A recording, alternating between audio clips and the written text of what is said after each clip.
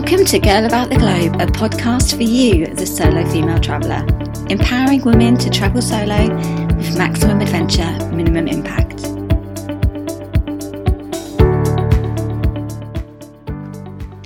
Welcome to day 13 of our 14-day bounce back plan. Today we are discussing makeovers and how you can make the most of your appearance. Stay tuned.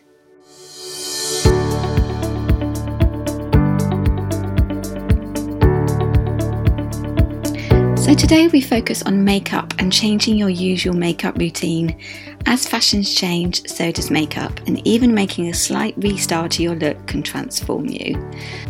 So choose a different look, whether it's going more natural with smoky eyes or red lips. If you normally go barefaced or wear a lot of makeup, then maybe now's the time to experiment and try out a different you and do the reverse of what you normally do.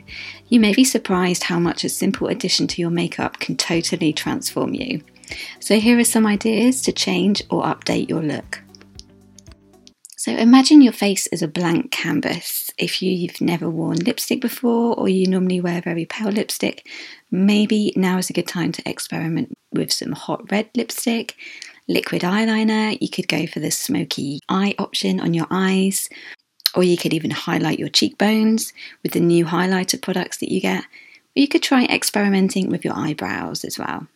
Or maybe you just want a healthy bronze glow leading into the spring and the summer. Or you could experiment with eyelash curlers. Try colour coordinating your lips with your cheeks. You could splash on the glitter. Or try a different shade or a different type of foundation. There are so many different looks, and Pinterest is a really good platform for inspiration for different makeup tactics. Then once you've experimented with your makeup, next is your hair. So a hairstyle can completely change your look, make you feel more glamorous and be more flattering to your face shape. Whether it's taking it a shade lighter, darker, adding streaks, or even putting a fringe in for the first time. Changing your hair is a really good way of changing your appearance. If at the moment it's too difficult to get your hands on a hair dye or go for a completely different dramatic cut, then maybe try styling your hair a bit differently instead. Try plaiting it or changing the parting for a different look. You can experiment with your hair straighteners and straighten it or curl it. Just go for it and just get ready to revamp. And go for subtle changes if making a bold statement is a little bit too daunting. You could even try daily tanning products that gradually give you more of a healthy glow, or give yourself a pedicure or a manicure, dye your own eyelashes or your own eyebrows. Just experiment and just give your whole body a complete overhaul.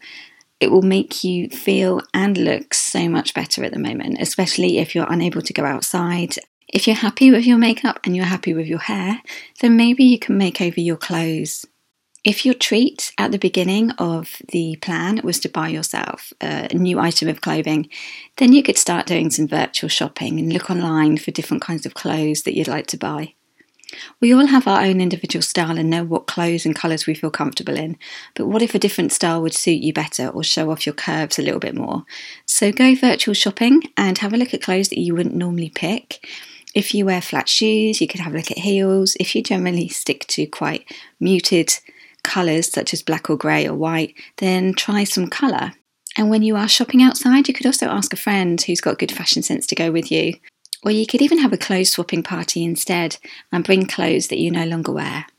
You could always go a step further and hire a personal shopper for an hour. A lot of department stores have personal shoppers and they will help you find the right clothes for you. So these are just some ideas on how you can make over yourself. And I will see you tomorrow for the final day of our 14-day bounce back plan. Thanks for listening to our Girl About the Globe podcast, making solo travel easier for you. Find everything that you need for your solo travels at girlabouttheglobe.com, and don't forget to subscribe so you don't miss an episode.